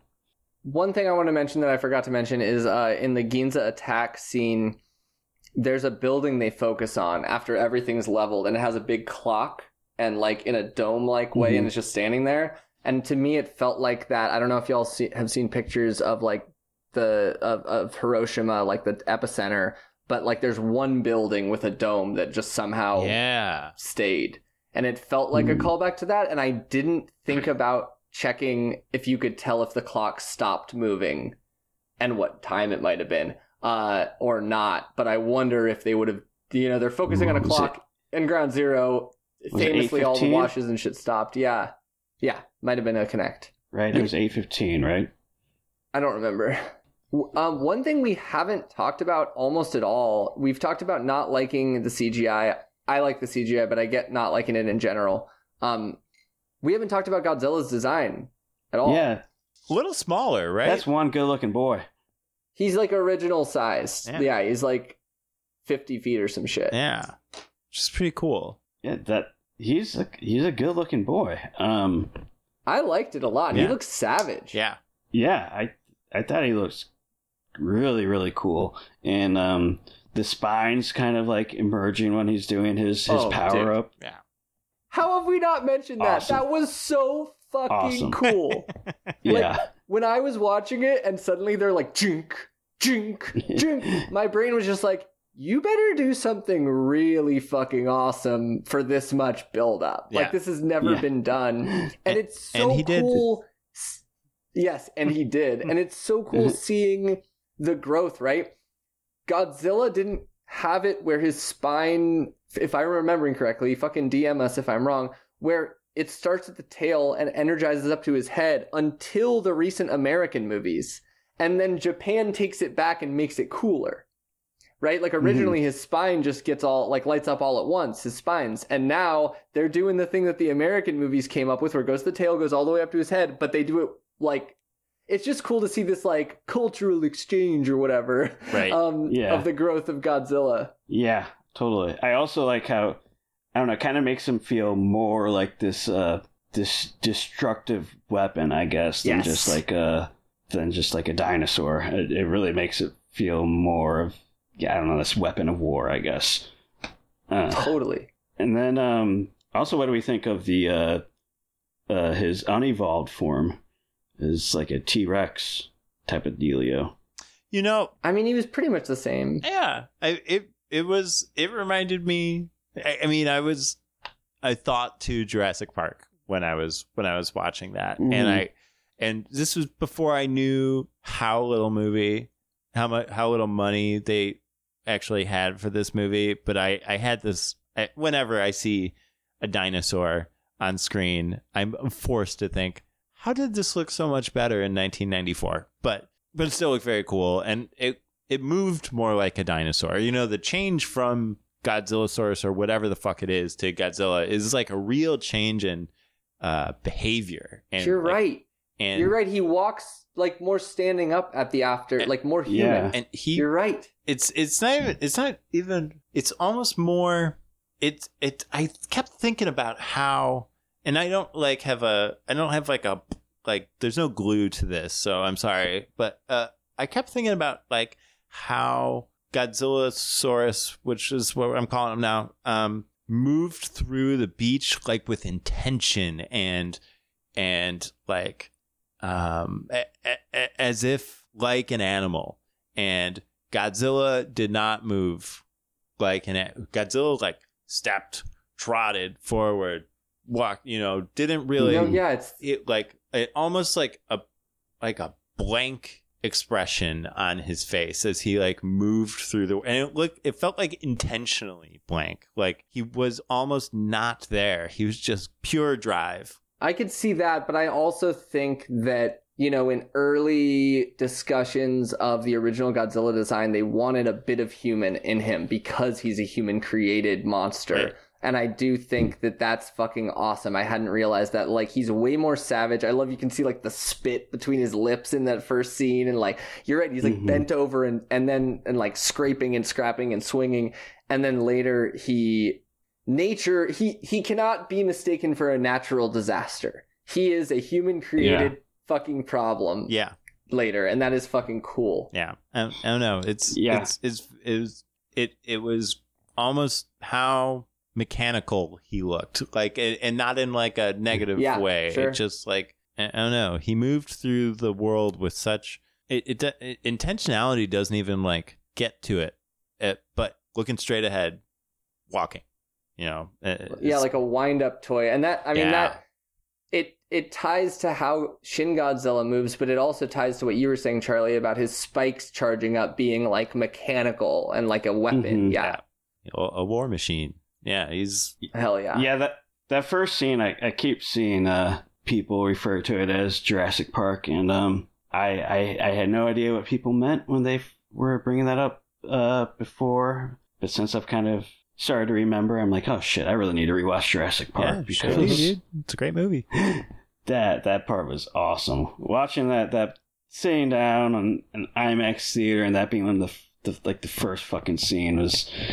Oh god, I love that. That was so cool. It's like, oh shit, yeah, this is a good movie. Y'all this is gonna be a 5 good hours. I'm sorry. Honestly, the best part about seeing an IMAX was the sound and music. Hearing that Godzilla theme in an IMAX speakers is just like, holy shit! Like I felt tingles throughout my body. Sorry. Right, I'm dying to ask y'all some questions. Are we there yet? Yeah, let's do it. Can I ask questions? Okay. This is the smallest question. The other ones I promise are going to be more fun, but they mentioned picking up shards of Godzilla, and then it's never referred to again. My first thought was, is this for like to tie into a Biollante kind of thing? But this is way too far back for gene splicing. So is there any reason y'all could think of that they would say that I'm missing? I mean, logically, this is a completely alien creature you know nothing about. You would want to get any kind of physical evidence, parts of it you can, to do any kind of research into it. But I also, like, the most logical way a government would want to be collecting whatever samples of it they could. But that's not how anything else in this movie worked. Like, they're not. I was going to say, I was about to say, I didn't feel like that was the actual intention of that line, but I don't exactly know what it could be figuring. I guess I sort of thought about, like, after Hiroshima, there are all these like nuclear forged or heat forged like glass essentially all over as things just like from the heat get together and solidified into these like essentially glass-like structures that people are still finding, actually. And that's what I was reminded of. I didn't really like think of it as like a plot beat necessarily, as much as like there is residue from this sort of destruction. I think you're both probably right that it wasn't directly leading to anything. It was just like a cool little piece of the world they were giving us, but it just felt out there. It could be something, just like a potential seed for something they could deal with in a sequel. Definitely. Would not be surprised if that happened. Well, speaking of that, Noriko's neck in the final scene. Do y'all know what I'm talking about? I did not notice that. They brought it up on the Tokyo Lives podcast, and I was like, wait, what? Did you notice it, Barto? I did, but I remember thinking about it, but now it's like not... I don't remember what it was, so you have to tell me. For people who didn't notice, she's sitting in the bed. She has a bandage around her head where clearly she like lost an eye or something. It's covered. And she says, "Is your war over?" And he starts crying and says like, yes, it is, and embraces her. And it's this happy moment.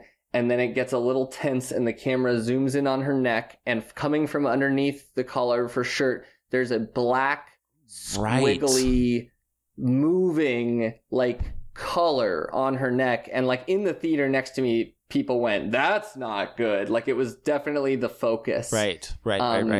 What the fuck is that? Is it radiation? Is it like, what the fuck is that? Yeah. Definitely a seed. I mean, it sounds almost like the same, relevant to your last question. Except way more explicitly meant to make us think of a next movie. Because it's at the very end. It's like the last shot. One of the last shots. Right. Once again, Tokyo Lives. I believe this is when I was kind of like stopping listening to the episode for time restraints. But I believe they said that in an interview, the director said that's supposed to be like what happens when you get like radiation poisoning. There a reference to that. I can't think of what it's called, but I guess there's some kind of like black mark that shows or something like that. That's what I thought. I don't think I noticed it moving, but I believe I thought it was moving for sure. But I think, are you talking about keloid scarring? Is that what it's called? Maybe. Okay, well, we don't know. If you think you know what it is or have ideas, hit me up. I felt like it might be a nugget for a future movie. But in general, actually, first question before that. Why do y'all think it's called Godzilla -1? Charlie, you want to start? You had a thing you said off mic. I was just watching the trailers, the first two trailers, American trailers, before we started because I was trying to convince my family to go see this. And I feel like in one of them, they kind of like specifically say like they were at 0, but now with Godzilla, they're at -1 or something along those lines. Basically, who's they? Japan. The trailer. Okay.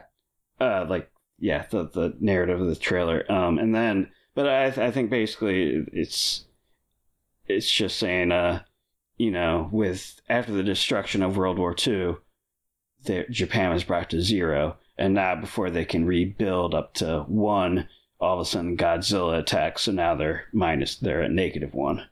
Okay, yeah, and the poster said post-war Japan from 0 to -. Yeah. So that does make sense. Okay. Did you have something else that you were thinking of? No. Oh. Yeah. I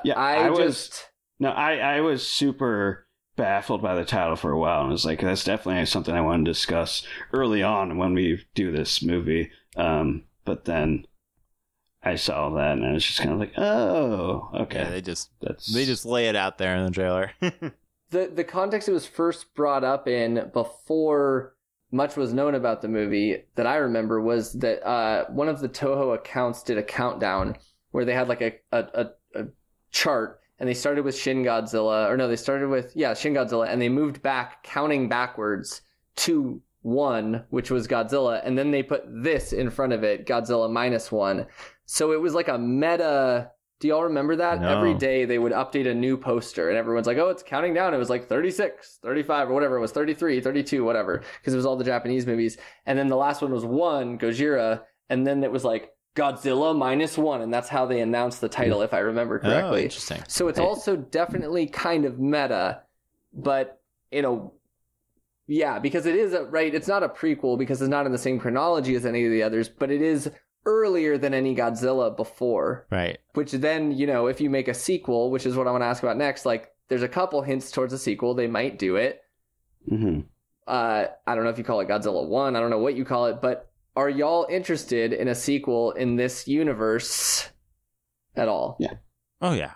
100%. Yeah. Yes. Hell yeah. Yeah, totally. I guess arguments can be made like this is kind of like a singular experience and making sequels might diminish it, but fuck that. Let's fucking go for it. Hell yeah. Yeah. I love the vibes of this movie and the sensibilities of this movie, and ostensibly the sequel would vibe off those vibes and sensibilities. So yeah, let's fucking do it. Let's fucking go. Let's fucking bring in Ebera. Let's fucking bring in Gamera. I'm so curious.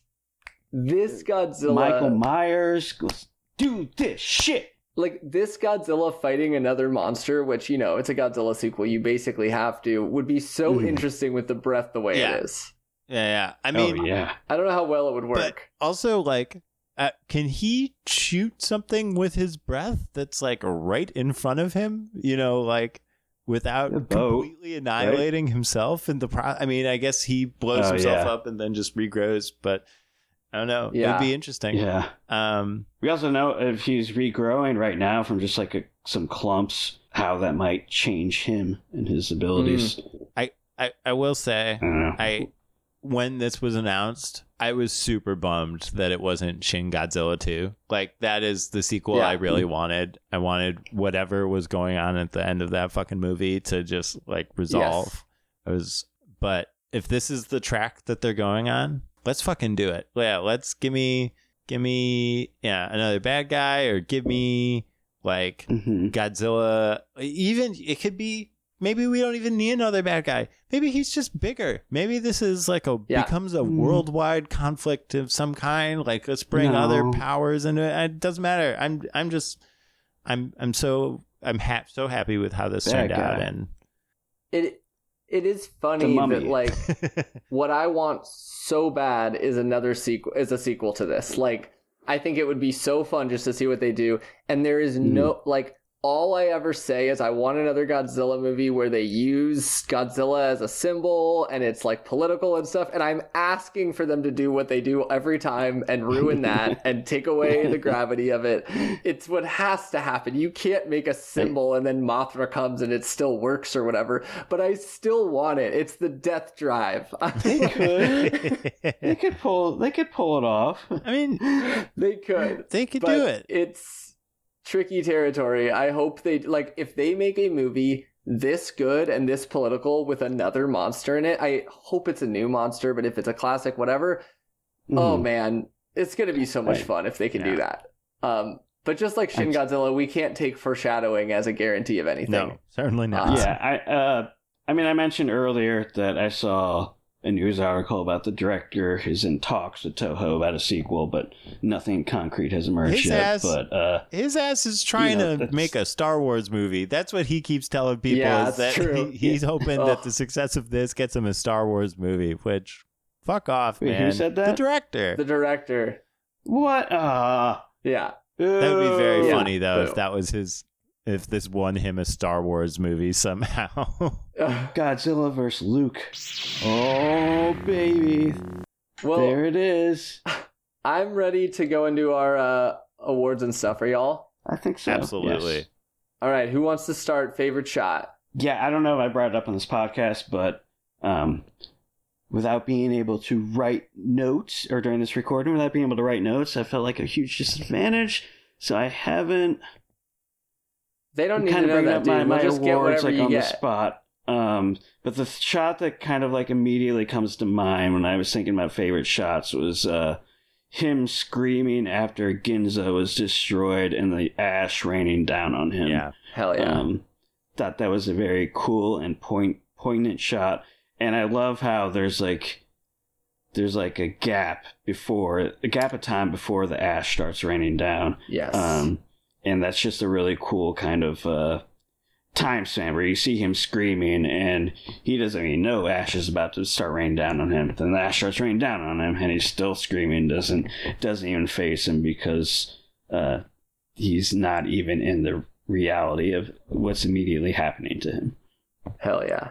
Probably right before that, when the fucking mushroom cloud is going off, it was just, that was pretty like, whoa, what the fuck is this? And it was pretty exciting and horrifying and all those things. I mean, that sequence made the movie. The movie's great without it, but that sequence affected me more than any movie I've seen in so long in theaters. I just have to go with the same thing, like, but I'll do the part where, like, you know, there's the blast, which is amazing and insane and horrifying. And then there's the reverse, like the suction of everything starts flying back towards the explosion. That was so fucking cool. Yeah. Like, just otherworldly, horrific, and beautiful. And yeah. Also, when he's on Odo Island, he's just staring out over the water, contemplating his death right in the beginning. Pretty cool looking shot. Yeah. And those fish coming up, that was really cool. Fucking freak ash fish. Let the record show the fish aren't part of my favorite shot, just so nobody gets confused and writes it down. Yeah. Let the record show that Rabbit just lied. Dumb cop of the week. Barto, did you come up with one? You know, she resolved this, but the neighbor saying, why the fuck, you know, like, this is your fault that this happened to us. You should have killed yourself on that plane is being fully cop. Mine is a cop out that's basically the same as that, but it's the cop in your head. Everybody in this movie has a fucking cop in their head, and it's not their fault, but it's the thing that everybody has to overcome. The, like, buying into the government's war, buying into the government's sense of morality, and we got to cut that shit out. Yeah. So that's mine. Everyone except for fucking Noriko, or his girlfriend, not girlfriend. Noriko, yeah. Noriko, yeah. Yeah. But I also think Akiko doesn't have a cop in her head. You're right. I think we've been a little too difficult and harsh on cops, so I want to give them an episode where you don't dogpile, and we've recognized that, you know, they don't deserve all this vitriol. So what's your dumb cop of the week, Charlie?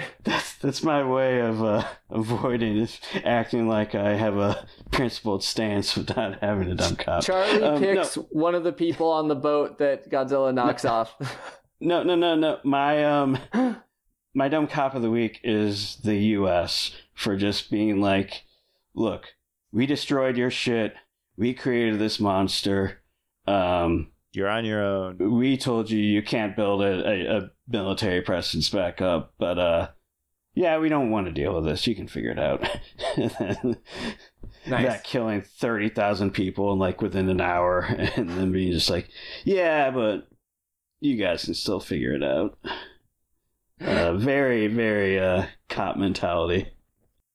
Hell yeah. All right, how are we rating this? We didn't do Praxis. Oh, sorry, Praxis Award. Thank you. I'll go first. I didn't do... Tachibana, the mechanic, for, you know, coming to the realization that even though Shakishima is the cause of all these people dying because he didn't take action, he's not actually the root cause, right? He's also a victim. That's some fucking Praxis right there, saving the life of somebody who you have a lot of feelings of wanting revenge against. Yeah, and I love, I mean, I mentioned it before, I just love how at the beginning he's just like being a kamikaze, he's fucked up, how they ask you to kill yourself. And at the end, even though he has all that hate and anger, he's still just like, yep, here's an ejection seat for you. Please live. Please go on. Totally. That rules. Noriko for stealing. Nice. Hell yeah. I was going to say Noriko for taking in an orphan that she has a relationship to and no responsibility for, and also for finding a father for the orphan, and it seems like she's doing it just by kind of just like an overwhelming force of someone who just doesn't want to object, but you realize it's, well, A, it's for caring for the child, but B, also that she also she wants to actually forge a relationship with this person and help this person as much as she can, and she does help them as much as she can. And yeah, I think she's just an all-around awesome character. Yeah, I was very happy she didn't die, even though I disagree with y'all's take. Like, we saw everybody die where she was, and she died. They could have given us, like, she walks off screen for 10 feet so we don't know, but they didn't. But I'm so glad she was alive. Like, they did such a good job that I was just happy about that when she was alive. Did either of you cry during that reveal? Second time, I got teary-eyed. Okay. Yeah, I teared up both times during that reveal. I think there were a couple earlier moments I teared up, but I tear up really easily for movies. I'm a beta. What Big baby say? Charlie. Sweet baby Charlie. I'm sweet big baby Charlie. Sorry. I cry a lot in movies, but usually it's when like a nice thing happens after a bunch of bad things because I don't have my guard up as much. Okay, let's rate this fucker. For Godzilla movies, we do the S through F scale. Who wants to take the plunge? Who wants to start? I will, and I will say S for stupendous, super califragilisticexpialidocious, super sorry, psych, so good. All right, cool. This is an S, definitely Oh, yeah. Great film. Yeah, I gotta give it an S. Like, they fucking did it. They did a real goddamn Godzilla movie that's not just great because it's a Godzilla movie. It's also just great. Yeah. They fucking did it. Yeah. It sounds like we got a snake hosting this podcast because... That's right. Charlie, to be fair, your S isn't as strong because you just gave Godzilla vs. King Ghidorah an S. That was an S movie. Right, I'm saying this movie is right at the same tier as that. That's a very strong recommendation. Hell yeah. Awesome. Anything else before I close it out? Yeah, I mean, pro tip, when this episode, is this coming out next Tuesday? Are you going to be able to edit it in time for that? Or is it going to... Hopefully sooner would be cool. All their other ones are out, but only what you can do, Barto. Yeah, I mean, whatever Barto's able. Yeah. But yeah, when this podcast comes out, this movie should still be in theaters. I highly recommend throwing down the $15 or something and going out to see it while it's still in theaters. Getting that, even if it's not IMAX, getting Godzilla on the big screen, the audio on big speakers, it's worth it. I mean, if you have children, here's a pro tip. If you have children, you can't find a babysitter. Look, it's just 2.5 to 3 hours. They'll be fine by themselves. Even if they're 2 years old, they're fine by themselves. This is our pro tip. You can go to the theater, watch this awesome movie, come back. Maybe they'll have some throw up on themselves or something. Whatever, they're fine. You just wash them off. It's all good. Parenting tip of the week. All right, folks. Thank you so much for listening. Don't forget, you can, for $1 a month, get extra stuff on Patreon, patreon.com/nogodspod. If you want to rate us on Apple Podcasts and write a review, that would be great. You can find us on Twitter and Blue Sky at nogodspod and email us, nogodspod@gmail.com. And if you can't afford the Patreon or don't want to but still want to support the show, you can do all those things. You can also just support Palestine. There will be links below. Yeah, and I just want to throw out this one thing. To give an idea about the Patreon, we've listed some things before, but like this weekend we're going to hopefully be recording. Like, I'm going to record some recommendations and some comments on some movies I've recently watched. And then we're also thinking of recording. Rabbit is recently watched all 10 Saw movies, so he's going to do a little talk about his ranking of the Saw movies. So some fun extra recordings that you're not going to get unless you, give it $1 to the podcast. And, Plus, we're going to make it worth it for you. A response video to a reaction video or whatever. Not a video. What am I talking about? We're doing a mini episode talking about the new Godzilla X Kong trailer. So get on Patreon and you can check that out.